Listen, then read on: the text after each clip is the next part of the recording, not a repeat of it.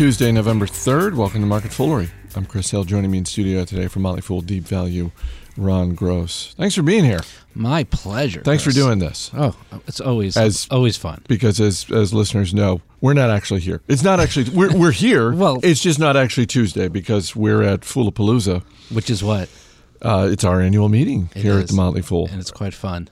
It is quite fun. Although Tuesday, November 3rd, I think it's fair to predict that some of our coworkers are going to be in pain that day because they might have been having a little bit too much fun the night before. Yeah, right. It's not all fun. It's half work, half fun. Oh, but, no. But there is fun on the night of can get.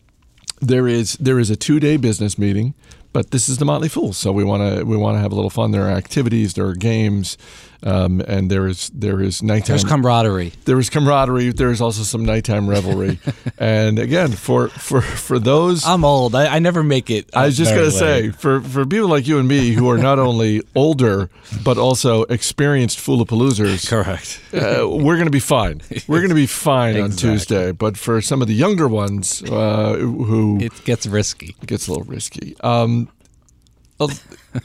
Last week on Motley Fool Money, it was one of those weeks when it's in the thick of earnings season. There are just so many stories. We don't have enough time in the show to cover them all. And one of the stories that sort of fell by the wayside that we didn't talk about, I wanted to touch on because I know it's a company that you've followed in the past, and that's Coach. Yeah. Because shares of Coach were up last week. It looks like they had a good quarter. Their first quarter profits and revenue were higher than expected, and Yeah, I'm glad we're talking about it because it is a recommendation in multiple Motley Fool services. So it's one I don't like to see fall by the wayside. So here's a couple things. The Reuters headline for this earnings report is slowest sales decline in 9 quarters, and that was supposed to be like upbeat. Wait a second. Slowest sales decline in 9 quarters, which is a good thing. it is. Right. But that is the definition of damning with faint praise. Right. So they beat expectations, and that's because expectations were quite low. This company has been in a needed transformation phase for quite some time, which involved bringing in a new design chief, Stuart Vevers, revamping their stores, bringing out new lines, focusing on some of the men's products, China, Europe, and the company was getting its lunch eaten by folks like Michael Kors and Kate Spade, who, by the way, are also struggling this year. Both stocks have been hurt pretty hard. But they were beating Coach at its own game for quite some time. So Coach is in this kind of phase where they're trying to rebuild, and they seem to be making some progress. And if this latest quarter is any indication, they may be on their way to turning the corner. For example, guidance was that they'll return to top-line growth in fiscal 2016, which would be, as that headline stated, new for them. They're not making money. Profits continue to decline. Their same-store sales in North America were down 9.5% for this quarter. Oof. That beat expectations and supposedly is upbeat. So they're not out of the woods. They have plenty to do, but it appears that at least they're on the right track. Do you think that? Well, let me back up. Yeah.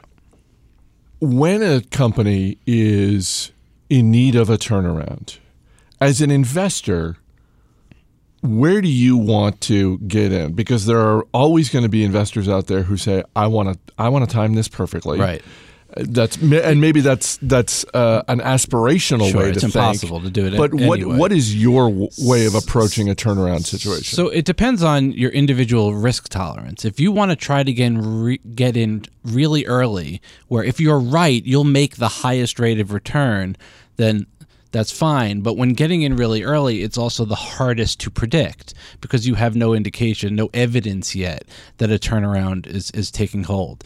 If you're the kind of investor that doesn't want to take on that risk and you wait a bit of time to see things kind of start to fall into place, you will miss part of the upside. Probably not all of the upside because there's still risk that things continue to go well, but you will miss all of the upside. But on balance, I think that's a better way for the average investor to go because it's a little less risky. As a result, you give up a little bit of return. Risk and return are correlated, but I think for the average investor, that makes the most sense. You think this stock is cheap where it is right now? That's a great question. So the stock is trading almost 9 times EBITDA, which is a simplistic measure of cash flow. But that's because the business is struggling, and the EBITDA is only around $920 million right now for the last 12 months. If they can get back to where they historically were, around 1.5 or 1.6 billion, well, then all of a sudden the EBITDA multiple drops to only 5 times. So that would be a normalized EBITDA multiple of only 5 times, which would indicate that this stock is cheap. And so it still always gets right back down to, can they turn this corner and get back to their historical levels of cash flow?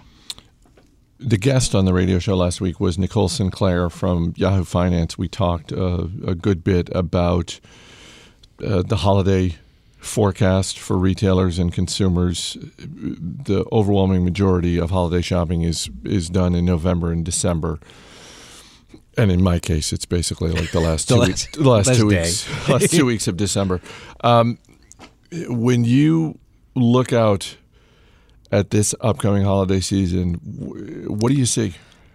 Everything I'm reading is indicating that it's going to be decent to good, but it's not going to knock the cover off the ball. I've seen estimates of growth of around 3.7%. That's a little light when you look at average growth over the last 10 years or so, which is probably closer to 4%, maybe 3.94%. So it's a little light. FedEx did come out and make some positive statements. They think they're going to see a 12% growth in shipments, which would bode well for the holiday season if they're correct. You know, we're in an environment where we have low gas prices, unemployment is relatively healthy, people are working. The big linchpin, as we say time and time again, is wages. Wages have been real stagnant, and people are not feeling wealthier, even though the stock market is decent. You know, we haven't had much of a stock market this year, but in general, October was pretty good. October was really strong. But, you know, for the most part, people are employed and they're not spending a lot at the pump, and they do theoretically have money to spend on the holiday season, and then there's the whole battle between saving and spending. So I expect it to look pretty good, but not the best we've seen, you know, in some years. Yeah, Jason Moser on the radio show raised this idea of the gadget. There's no hot gadget, and sort of wondering what would be that. Right. I don't think there is one. I can't think of anything specific. It's the same old kind of, you know, consumer electronics are always relatively strong, whether it's, you know, noise canceling headphones, or, you know, kind of a smaller ticket item like maybe like an Amazon Fire. I don't think a lot of people are going out and spending a ton of money on an iPad or a laptop for someone. But nothing jumps out at me. There's no new hot Xbox or PlayStation that I'm aware of that people are going to be running to the stores for. I have to imagine that I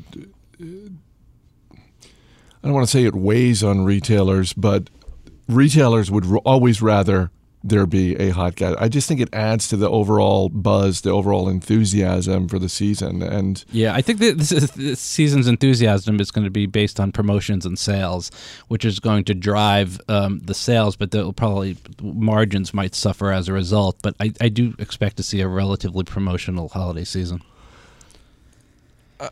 You're a former hedge fund guy. I'm curious what you think as you watch the drama playing out with Valeant Pharmaceuticals, and specifically Bill Ackman, the activist investor who he's been very publicly involved in some of the biggest fights, Sure, really. yeah. Just on one side or the other of companies like Target, JCPenney, Herbalife.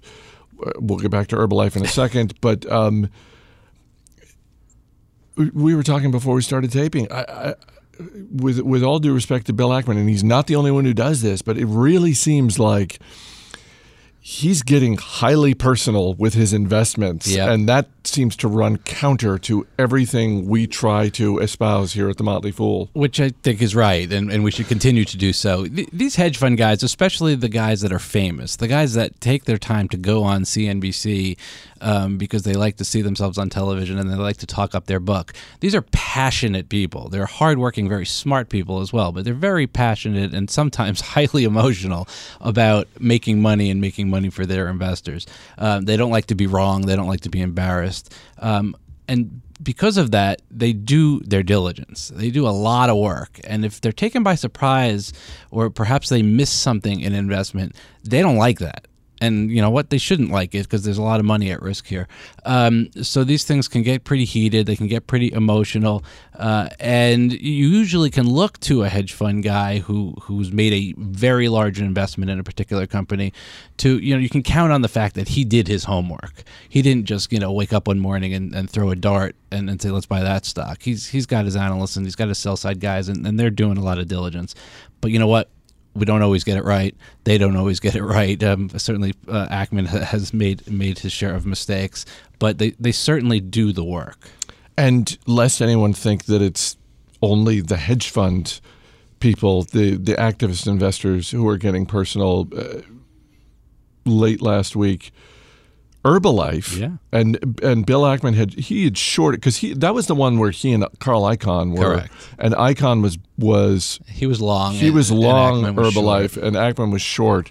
And so Herbalife went out of their way to issue a statement saying, "I hope," and this is from Alan Hoffman, Executive VP of Global Corporate Affairs, saying, "I hope Bill Ackman has done more research on Valeant Pharmaceuticals than he did on Herbalife, Target, Borders, and JCPenney."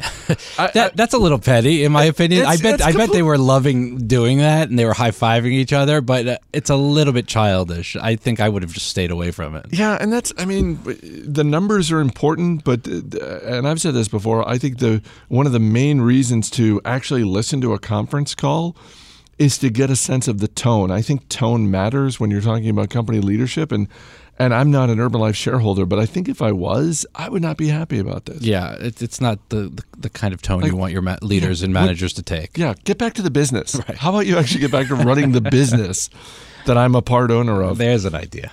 Before we wrap up, we'll dip into the Fool mailbag. Marketfoolery@fool.com is our email address.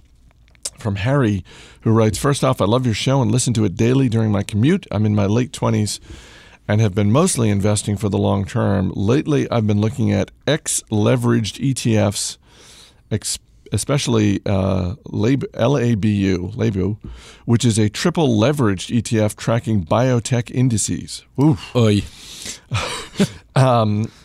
If I'm not wrong, the Motley Fool advocates owning pieces of businesses and hence focuses mainly on individual stocks. I was wondering what you thought of such ETFs. The multiple factor gets me interested over a very long term, say 20, 30 years or so. Am I wrong to think that these ETFs would significantly outperform the market? What would be the risks owning such ETFs? There's a lot in there, and I hope your commute is going well, Harry. Thank you for the question. First, Triple leverage smacks of risk. These are instruments that use debt and or derivatives to magnify or amplify the returns of something, usually an index, like in his case a biotech index. In general, when we say at The Fool that we're big believers in investing in businesses, that is true. But we really don't have any problem with investing in a good old solid index fund either, like the Vanguard 500 or perhaps the S&P 500 Spiders, ticker symbol SPY, which is an ETF that mirrors the S&P 500. So I think that's fine, and I honestly have a significant percentage of my portfolio invested in index funds such as those, and then I own individual stocks with the rest. So in general, not a problem, but I do have a problem with these leveraged ones that amplify or magnify results. They're really not out there for the average Joe investor. They're meant for people who like to trade, who want to make short-term bets, or who potentially want to hedge some type of exposure. Very often, if you read through the prospectus or some of the literature, these things, there'll be warnings that say you shouldn't hold this for long periods of time, or if sometimes not even overnight. You should close out your position. Not overnight? Sometimes you should close out your position and not hold overnight. These are often very expensive from an expense ratio perspective because they're doing things with debt and derivatives, so they're not good from that perspective. And of course, the 2 or 3 times exposure, it can go against you. I mean, if you're wrong, you can really, really lose your shirt on some of these things. And then to make matters worse, there's actually some structural problems with some of these, where the actual share price of the ETF deviates sometimes significantly from the value of the actual underlying asset, which creates problems as well. So my advice would be to stay far away. If you want to invest in an ETF or an index fund, that's fine. Do something like a SPDR or a Russell 2000 ETF, something that you can track and you know what you're getting. It closely mirrors the index that it's meant to mirror, and I would stay away from these leveraged ones. I will say, though, I think the mentality that Harry has in terms of, his age, he's in his late 20s, and he's thinking over a 2-3 decade period. We've talked before about the magic of compounding, and that's the beautiful thing. If you're a teenager, if you're in your 20s, 30s, absolutely, even your 40s, you've got decades to go in terms of compounding. Yeah, and you can do that with individual stocks. The rule of 7 tells you that your money will double every 7 years at a 10% interest rate, 10% return. And if you're in your 20s, you have many multiple periods of 7 years for which to double and double and double again your money. And the best way to do that is in individual stocks. Thanks for being here, man. My pleasure. Thanks. As always, people on the program may have interest in the stocks they talk about, and the Motley Fool may have formal recommendations for or against. So don't buy or sell stocks based solely on what you hear. That's going to do it for this edition of Market Foolery. The show is mixed by Dan Boyd. I'm Chris Held. Thanks for listening. We'll see you on Wednesday.